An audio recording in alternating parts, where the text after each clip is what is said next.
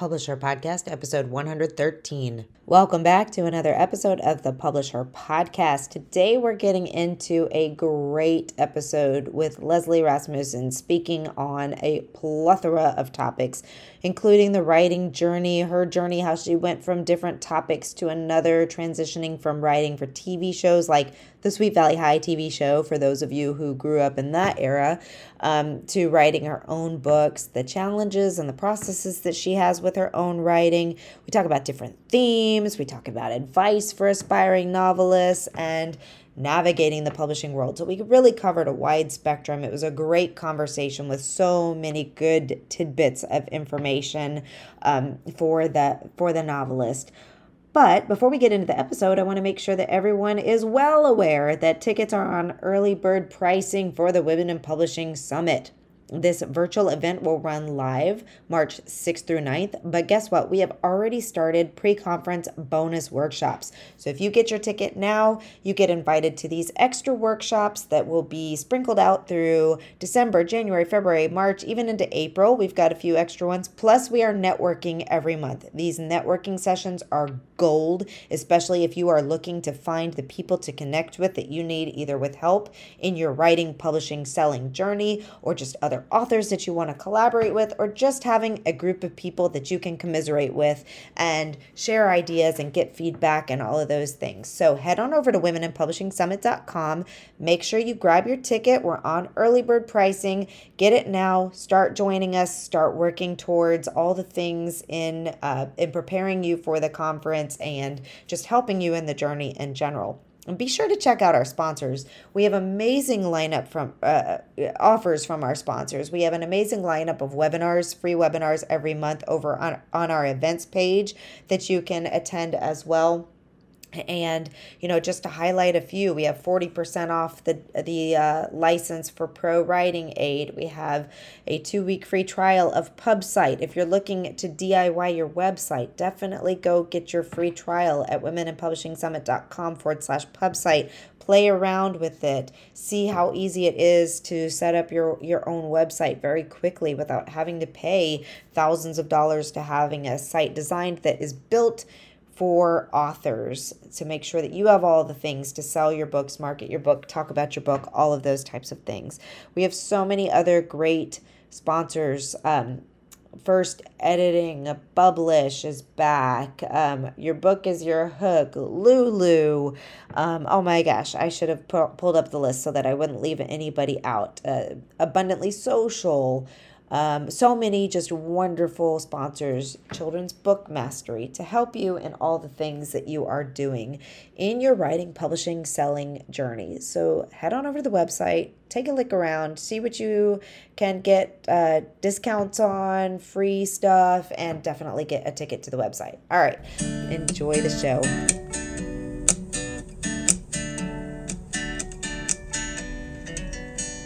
Welcome to the Publisher Podcast, a place where you can come to get inspiration, motivation, help, encouragement, and support in your journey to write, publish, and sell your book. Hosted by Alexa Bigwharf. 'Cause I've been where you've been, and I felt what you're feeling, and I don't want to get in your way. Welcome back to the Publisher Podcast. I'm Alexa Bigwharf, your host, and today we have an award-winning novelist, Leslie A. Rasmussan.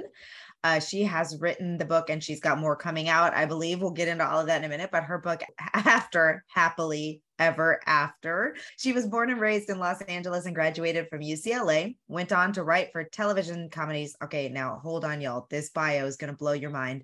She went on to write for television comedies for Gerald McRaney, Burt Reynolds, Roseanne Barr, Norm Macdonald, Drew Carey, as well as The Wild Thornberrys and Sweet Valley High. So if there's not laughter in this podcast, there's something wrong.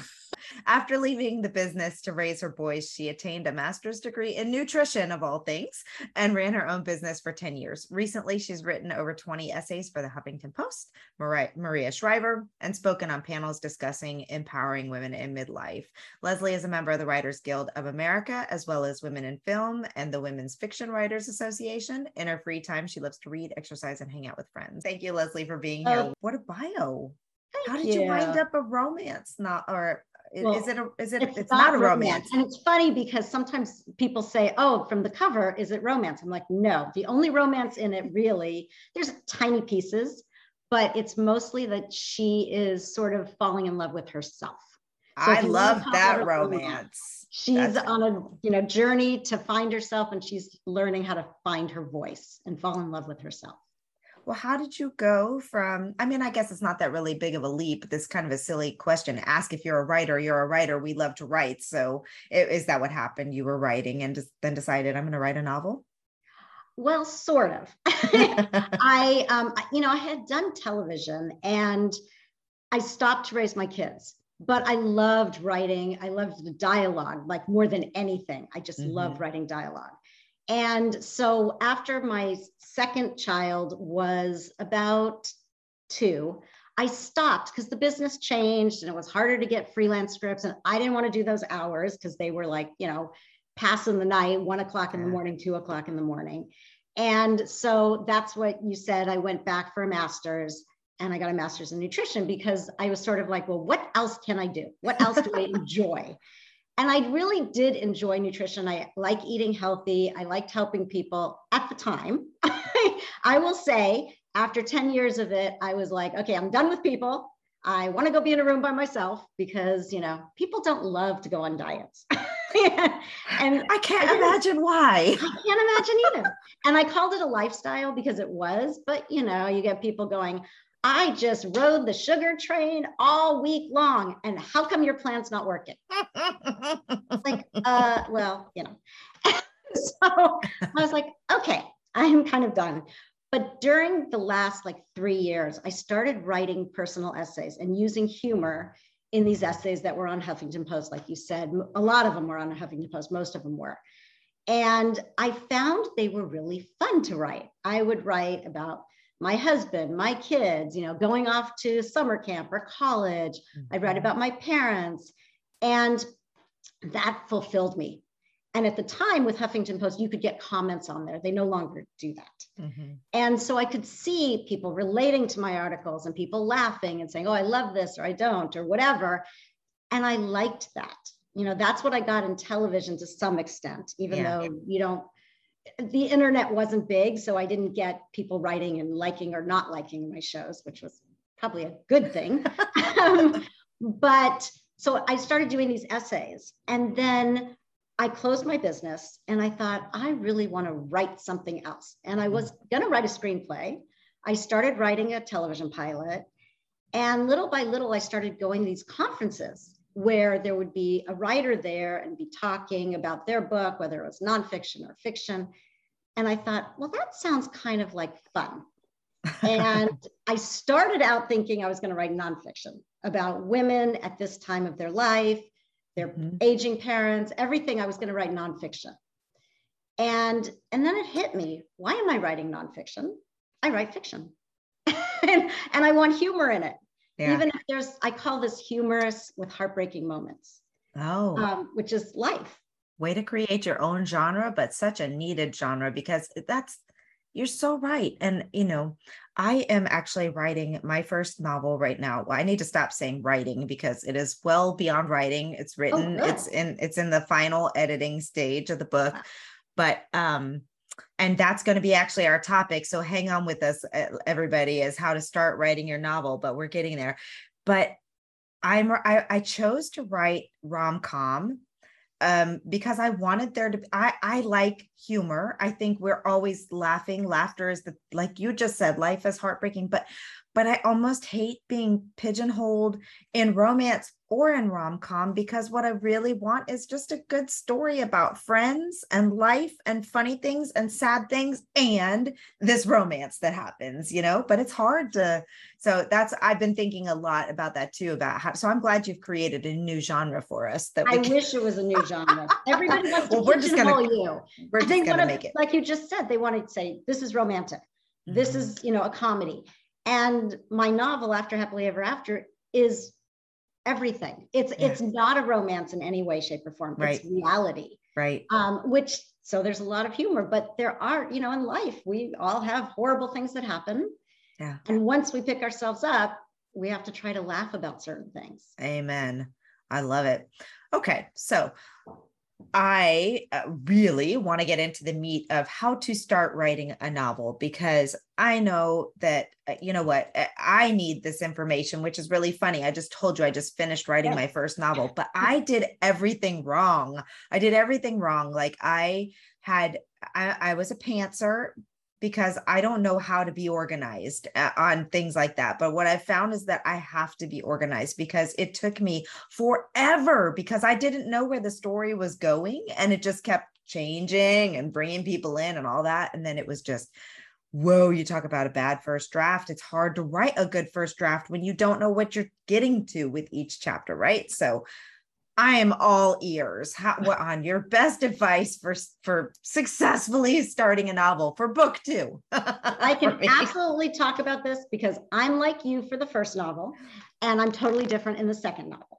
Awesome. So in the first novel, I did what you did. I had this story idea. I didn't really know totally where it was going. I was in a workshop where we would bring in pages once a month, and then they would be looked at and kind of edited and that kind of thing. And so I was kind of learning. I was learning as I was going. Yeah, and in television, you always write an outline, because it has to be approved by the network and the producers. So I don't know why. I was like, oh, no, I'm just going to sit down and write. I think it was partially being afraid of a blank page. So if I just kept going, well, what ended up happening is I got to the middle, and the middle is the hardest part. Oh my gosh, so the hard. Beginning and end. Right. I wrote the middle last, and it was terrible, and I had to rewrite it. And then I had to rewrite the beginning and the end, because the middle that I finally wound up with didn't work for either. Exactly. Because if you don't know where you're going, then it can go in any direction. And I find sometimes your characters take you in a direction. Yes. And sometimes they get themselves in a hole, and you're like, oh God, that's not where I wanted to go. Okay, go backwards to here. So my husband's a TV writer, producer. So he said, you have to write an outline. You're freaking out in the middle of this thing. You don't know what you're doing now. So sit down and write an outline. So what I did was I had a big board, and I wrote all the scenes that I had and I knew were going to happen on Post-its. And then I put them all on this board. And then I looked at them and moved them around and tried to figure out, okay, what's the ending? Like, where is this going in the second half? And what do I want to see the arcs of these characters? And what do I want to see happening? That is the only reason I got through the book. And like you, this book took me 4.5 years, because I was learning as I was going. I was figuring it all out, and I was making mistakes. Yeah. And I think at the end of the first draft, I took the book I have a friend who's was a TV writer. She's now a novelist. And I have a friend who's a executive, like a network executive, but she's working at a production company. And I gave it to them. And I knew that both of them would figure out like where it kind of didn't quite come over to where it was supposed to be. And they gave me fantastic notes. And so then I went back and rewrote off their notes. And that's when I kind of felt like, okay, that's a draft that I can now work with. Like you were saying, the bad first draft. Right. So I did all of that. The second book took me almost a year, but I started with an outline, with a developmental editor who I met with once a month and talked to, and then, through the outline and figured out where it was going, and then wrote, and she looked at it as it went along. And it's still been rewritten massively. The editors at the publishing house also had notes, of course. And so it's taken different turns too.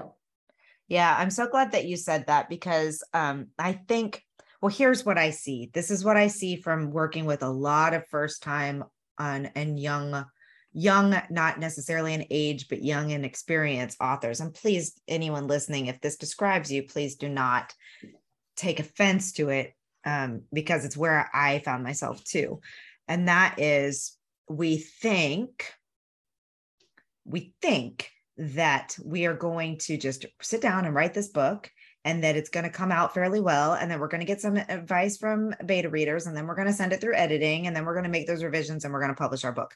And what actually happens is it's all over the place, all kinds of crazy. The first draft is nowhere near where it needs to be. You think you're going to publish 6 months after you finish your first draft. And it's actually 2 years because editing and revisions until you couldn't stand the book anymore came along. But where my point is that when we talk about different types of editors, like a lot of people don't even consider looking for their developmental editor until they've already written that first draft. And I worked with a writing coach through my first draft for accountability more than anything else, because every Friday I needed to get a chapter to her. And that is the only way that I finished the horrible draft. But then I started working with my developmental editor, and we went back through and like really worked the book together. And I thought to myself, man, this could have been a lot easier had we started earlier in the process. So she could have helped me, kind of brainstorm some of the things as we were going. That's exactly me too. I worked with them just to get accountability for the first one more than anything. And the second one, you realize afterwards, like a developmental editor makes everything so much easier because they're seeing what's going on, even because sometimes you're so into it, you don't always see it when you're going through it, and they see it very quickly. So they can say, this is going off in the wrong direction, or what about this? Oh, you've talked about this, but you didn't go into this detail, or that kind of thing. Mm-hmm. Exactly. And then, so you said the second book, is it done already? Or are you still, second book is done. It's with the editors at the publishing house. Okay. And we've gone back and forth. So I think I just sent in edits, and I think it's going to be the last edit, but you never know for sure. You never know. And they don't give you a date for publication. And like you said, it's 18 months and it depends on, when the book comes in and what the editing process is, everything.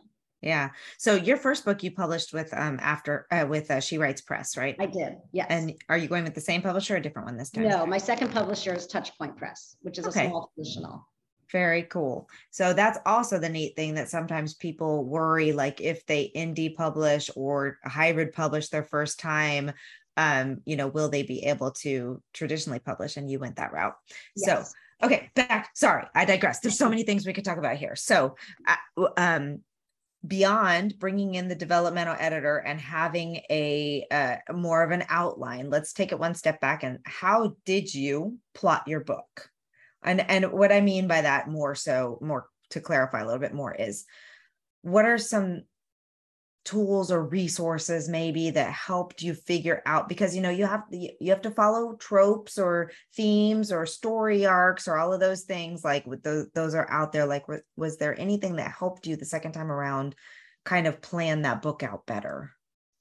I think having the knowledge of how, an outline for a book is so different in so many ways from an outline for a script, because especially a 22-minute show, because you start here, you go here, and you go here. I mean, if it's not, even if it's episodic, I mean, you kind of know where you're going, and you also have tons of people there. Mm-hmm. Everybody above you is like, oh no, here's the story. And then you go work it out, and then they work with you. And there's always so many people to help. And as you know, writing a novel is very solitary. It's all on you. Now, I'm lucky because I have a husband who's really, really good writer. And so I can go to him also, and we'll just have conversations about working story ideas out, where I'll say, well, I have this story idea, and he'll listen to me, and we'll pitch off each other, which we always did in television too. But that's nice to have that. So helpful. Now, he's never written a novel, but he totally gets story because he's created shows, he's run shows. So he really gets story, and he understands arc better than anybody I know. So he'll say, well, what is each scene building to? Mm-hmm. You can't just have a scene where you think it's fun and funny and they're just doing stuff. It's supposed to make some kind of point in every scene. And even if it's a small point, you're sort of going towards the pinnacle to come down the other end. Right. So that was just, the outline itself was really helpful. The developmental editor was really helpful. Talking to a lot of authors was really helpful. Yes. And, they say you can do I'm not going to use the word because it's a curse word, but you can do a really bad first draft. The crappy first draft. Yes, exactly. Okay. You can do a really crappy first draft. And a lot of times you'll go back and you'll look at that crappy first draft and you'll be like, oh, it's not as bad as I thought. Like, you'll be like, okay, maybe the story isn't I don't know, Leslie. My first draft's pretty bad. I went back and looked at the first chapter the other day, and I was like, good grief, it looks like a fifth grader wrote this. Oh, I do not believe that. I mean, I have imposter syndrome all the time. And I think, oh my God, I wrote a book and it won awards, and I'll still be like, oh, it must be horrible. Like, I don't know why I do that. We do it. I think creatives, not just writers, because I don't know if singer-songwriters are the same way, but I think creatives in general, like, we are so hard on ourselves. But it really, what's embarrassing to me. So I'm a nonfiction writer by training. Like, that was, I wrote very, very, what's the word I'm looking for? Technical. I was a technical writer for professionally before I came into all this publishing and all of that. And I am a very matter of fact, just tell it like it is, just talk, like, and then I did this, and then she went here and she stood over there, and then this happened, and then the mom came into the room, and whatever. And so that's hard to look at it now, once I've now listened to and read tons and tons of other books in the genre, and realized, like, how you actually show, not tell, how that's the biggest thing, showing, so hard. Not telling. And I know Jen was on your show and she talked about that too. Yes. But that's the thing, because in television, there's an actor there. Right. And you've got props and a scene. And yes. You just said it. You're like, oh, they're walking the house, and you do a little stage directions, but you're not doing that. They're showing, because they're acting it out. And I really found that was really hard. So what I started to do was I started to act out and read everything out loud. And I would put myself in that character's position, and I would say, whatever the dialogue was that I was reading, I would try to get in touch with my own feelings about it. So that way I could say, like, I might go, oh my gosh, and I tried to imagine myself acting those things out. And that helped a lot. Yeah. There's also the emotional thesaurus. Have you ever heard of that? Yes. In fact, I bought it. I have it. I've been reading through it. I have that book. Figure it out. But it will only get you so far, though, because, like Lust, mine is a romance. It's closed door romance, but still, I was like, okay, there's only so many ways that I can say my face flushed, or my body heated up, or, I don't want to get too graphic with it because it's closed door, but, and I'm like, and then you go back and read it and you're like, oh my God, I wrote the same thing. Her heart beat fast. Her heart beat fast. Right. Like, look for all of them and go, oh my God, I've done that how many times? Exactly. So, but yes, this has been a very useful, I'm actually holding it up because it was sitting right next to me, but a very useful tool. Trying to just think about different ways to phrase things. And it's funny because I actually just recently started doing what you just described, and that has helped as well. I actually like walked through my house, acting out kind of what would be happening in this scene, walking through the room, like, what would I notice? How would I stand? How would I, those types of things. And that helps too. But I tell you what, it's really hard to write descriptively about people. Like, I like to do this movement, which you can't see me if you're listening, but like your hands up and like the what the heck? She threw her hands in the air. Yeah. And it's and then hard, dropping down quickly or whatever. Yeah. Yes. It's really hard. And I also found that if you read your book out loud, you also find the typos. Yes, you do. Otherwise, you will just kind of, what the word's supposed to say. And sometimes, like there, or lots of words that you'll just miss. Yes, exactly. And so you mentioned going to your writing critique sessions, and I've been not going as often as I would like to, but I really do try to get down to, because that I think is fundamentally just a key element for new writers is going and listening to other people read their writing and hearing what other often more seasoned writers have, but also getting that feedback on your own book and reading it aloud. And I just read for the first time in over a year, and it was the first time I actually read one of my fiction pieces. And at the end of it, one of the guys in our group was like, so do you feel like an idiot now? And he's this is, you have to understand his personality. And I was like, why, yes, I do. And he was like, so do we all. That's how we all feel when we read it out loud and we're like, oh crap, I missed that, or oh my gosh, or this is awkward, or whatever. He's like, you are now part of the group, or whatever, It's so true. That's funny. Okay, so I think those are really important ideas, and also like just references. I don't going to those opportunities to learn, taking courses. I think you mentioned you were in a workshop where you were working on your craft. Right. And Any other? I didn't take classes like to learn how to write, because I kind of felt like I was there. Right. You were already a writer. Essays, because the essays that I wrote were all first person, me talking, and tried to be humorous. I hope they are. And so when I got to this first book, I did it in first person. So it's obviously not an essay, but it's that kind of, it felt like a real good flow into that, where this woman is talking and describing things and what's going on with her. And so I felt like that kind of worked really well going into that. 4 Days in Paris, which is my book, it's also in first person. And I found that to be really difficult, because now you're in charge of, I mean, I liked it from telling everything from her perspective. I found the difficult part being to bring forth the other characters in a way that they really felt like they were part of the book, because it's all from one person's perspective. Well, that was the one thing I did learn, was everything that happens off screen, so to speak, you have to find a way for your audience to know what's going on. So what I ended up doing is I had 2 male characters. One was this woman's husband, and one was her father, who's going through all these medical things. And I really wanted the reader to understand what her husband's going through, because they have this great marriage, but there's something happening there. And I wanted the reader to know, because I didn't want the reader to go, oh, he's having an affair or whatever. And because he wasn't. But I wanted the reader to see that they're both going through something and they're just not communicating. So I did a few chapters from his point of view. And then I also wanted the reader to see what the father's going through as he's feeling scared and going through all this stuff.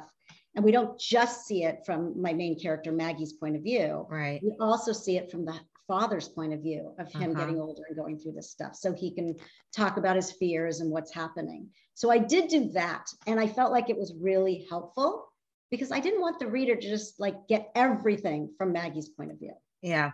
It's certainly challenging to do everything from that. And you do have to work in ways that you'll, and what I've done, and I've done conversations that somebody will say something or do something, or even like, the reader finds out when Callie finds out on some of the stuff, or because there's, but I am thinking, so this is a series. I think in the second book, where it's going to be about 2 of the other characters in the book, I think I'm going to do alternating POVs, or at least include his point of view occasionally, because it just like it gets with. Well, I did that in my second book. Oh, yeah. 2 women. It's about 2 women. And I went back and forth between each woman until they meet. They don't know each other. And even when they meet, it's still from one of their perspectives. And it says at the top, chapter whatever, Katie, or chapter whatever, Rachel. So everybody knows whose perspective it is, but you know what? I found first person easier. So do you write it from their perspective first person, or are you now writing third person? Okay. Yeah. No, I think I'm going to continue writing first person, but I would do that. Yeah. Awesome. Good. I'm glad we had this conversation to validate book 2 for me. I think it's a great idea. I would have done it like that, I think, if we did it again. It's kind of the trend right now. Most of the books that I am reading are from multiple point of views. And even if one of my favorite authors, Emma St. Clair, she did one that it almost the first whole like half of the book was only from the female perspective. And then come the second half, she started adding in a few chapters here and there to get the male perspective, which I thought was really good too, because that kind of keeps you, if you want to have that first person main character, but then it's like, okay, at some point in time, we have to understand what's going on with this guy. Right. And with writing, things change all the time. I mean, like perspective, like whether or not you can do this or do that. And when I wrote this first book, I wanted to do these other perspectives. And at the time, my writing coach said, oh, you can't do that. No, you can't do that. People don't do that. Right. I did it anyway. But now it's like, and now everybody's doing it. And by the time the book came out, it wasn't that weird. Like people were like, oh, this works great, But you don't know. Yeah, no, that's so true. And who knows, by the time my second book comes out, maybe it'll have gone back to that. I don't think that that will I go don't think away. I so. think Yeah, I think people now have gotten used to the being able to see into more than one person's head. And I think they kind of like it. I So, think they do like it. Yeah. uh, okay. So before we wrap this up, then I would really love to hear anything that you have. Always marketing is the big thing. We always want to get advice from people on what people are doing that's working or not working. So what has I been working? I first of all, I have to say I love the writing. I don't like the marketing. I don't think it's I'm fun. the It's opposite. exhausting and it's expensive. It is. It Yeah. is. And that's something that I think people need to hear and understand that you have to invest money in marketing. You have to, because there's billions of books out there. And if you don't, nobody's going to know your book is there. It doesn't mean it's not fantastic, but they won't even know it exists. So you Right. have to market and you have to do, some kind of PR or whatever. I would say, first of all, join Facebook groups for writing, or if you have a specific genre, because these people talk all the time and you can ask any question, they will answer it, or you can search on their Facebook page and get the answer to questions Mhm. that, if you're new to writing, there's so many things I had no clue. And I've learned so much before my second book. So I would say that's really important. And to find your community, because Mhm. authors, when I was in television, it was pretty cutthroat, I have to say. It was not this, oh, everybody, I want everybody to do well. The authors I've met, and I've met a lot, are incredibly generous. And they Mhm. will help you and they will promote you. And if you're on a Mhm. podcast, they'll put it out there and share it with their people. Um, so I would say start following authors on Instagram, Facebook, wherever you're on, and really pay attention to what they're saying and comment. So they Mhm. start to see your name, because I got good blurbs for my first book, but my second book, I got a lot of really great blurbs from authors that I had just been talking to during my Yeah. first book. Yeah. And so that's a really great way to get blurbs too, is if you come out of nowhere, they're going to be like, I don't know you. I don't have any relationship with you. Yeah. But if you're talking to them and, enjoying the writing and just sharing their stuff, you read their book, you share it. They see all that and they will be generous in return. I couldn't agree more. And I really hope that people would consider the Women in Publishing Summit as a great place to find their community. Although I do, and we do when in our groups and our trainings and all that kind of stuff. I mean, that's a big focus, is making those connections with authors, finding the group of people that you can, we had one author actually who said that, she did really well with her first book. It sold 2,000 copies in the first 100 days, which I thought was really great for an indie Yeah. author, Yeah. and really great for lots of authors actually. And she attributed that largely to the fact that in one of our sessions, she'd heard us say, find friends in the same genre, join those folks, and they started doing cross blogging and cross newsletter opportunities. And she really attributes a lot of her sales to come from all those newsletter swaps and all of that cross promo with that author and those authors in her genre. That's the key. Like it has to be people with similar audiences. I mean, it's great to get support from all authors anytime, but Right. it really helps you when it's from other of the same genre. Exactly. And I'd also say, like, if you're looking for a publisher, I didn't know this the first time. There are so many small publishers out there that are traditional that will accept your manuscript. Some of them have like 1 month. You have to send it between December and January, or you're done for the year. But some of them, a lot of them will accept and read it. And I didn't know that. Yeah. I didn't know that there were, and you have to look them up under Writers Beware, look Right. up their reviews, Yes. and see, and then follow people who are with that publisher and contact them. And they will tell you and say, look, if I DM you, will you tell me the truth about your publisher? Because some people are happy and some people aren't. And so you can contact them and have them tell you ins and outs of that publisher or whatever it is. So is that the right publisher for me and why? Mm-hmm. And I think that was really helpful to do that. Yeah, that's great. Now you are going with a smaller publisher. How much of the marketing will they be doing on your behalf? I'm going to be really honest. I don't know. I have been told that they have a marketing department. I've also been told by other authors that they really don't do much. Yeah. So, I think that's and pretty that's standard. pretty normal. Yeah. It's pretty standard. And that's one of the biggest things that I think a lot of people have as a misconception, that if they get a traditional publisher, that means they don't have to worry about the marketing. The benefit is that they have inroads, hopefully, that can help you, but you still gotta do the marketing. You still Luckily, have to do 90% of it, honestly. yeah. And you've already started that author platform with your other book and just who you are. So that'll be helpful for you. Now, what's the second book about? The second book is about two women who don't know each other. They're from totally different backgrounds. One is Jewish and married, one is Catholic and single. And it's about the story about the two of them meeting for the first time in a support group. When they find out, well, they already know they're pregnant. They're about almost 5 months pregnant, and they both find out from their doctors and from ultrasounds that there's something very wrong with their babies. So they meet in this support group and they go through this journey together. Oh, wow. And they both balance each other out. There's also a love story. There's humor in it. Yeah. I know it sounds crazy, but people who've read it said, oh, wow, there's only like a few scenes where it's really down. But other than that, there's a lot of humor in the dialogue. And so these two women, kind of figure it out, and they find family. There's a whole bunch of themes. There's loss, there's miscarriage, there's infertility, there's a love story, like I said. So there's a lot of different things in it. That's life. Sadly, yes. I know that route all too well with the loss of our infant daughter. That sounds like a good book. Yeah. And you know what? So after we lost our daughter, I went into more nonfiction, grief and loss, all that type of writing. But what I love about fiction is that it allows us to take these really difficult topics and to bring them into people's worlds, in a way that makes them think about things and feel things that doesn't feel as like This Is Us did that. The series. That's a great show. I love that show. Yeah. When I wrote this, I had no idea that the Supreme Court was going to, turn over Roe versus Wade. Yeah. So that happened like after I finished the draft of it.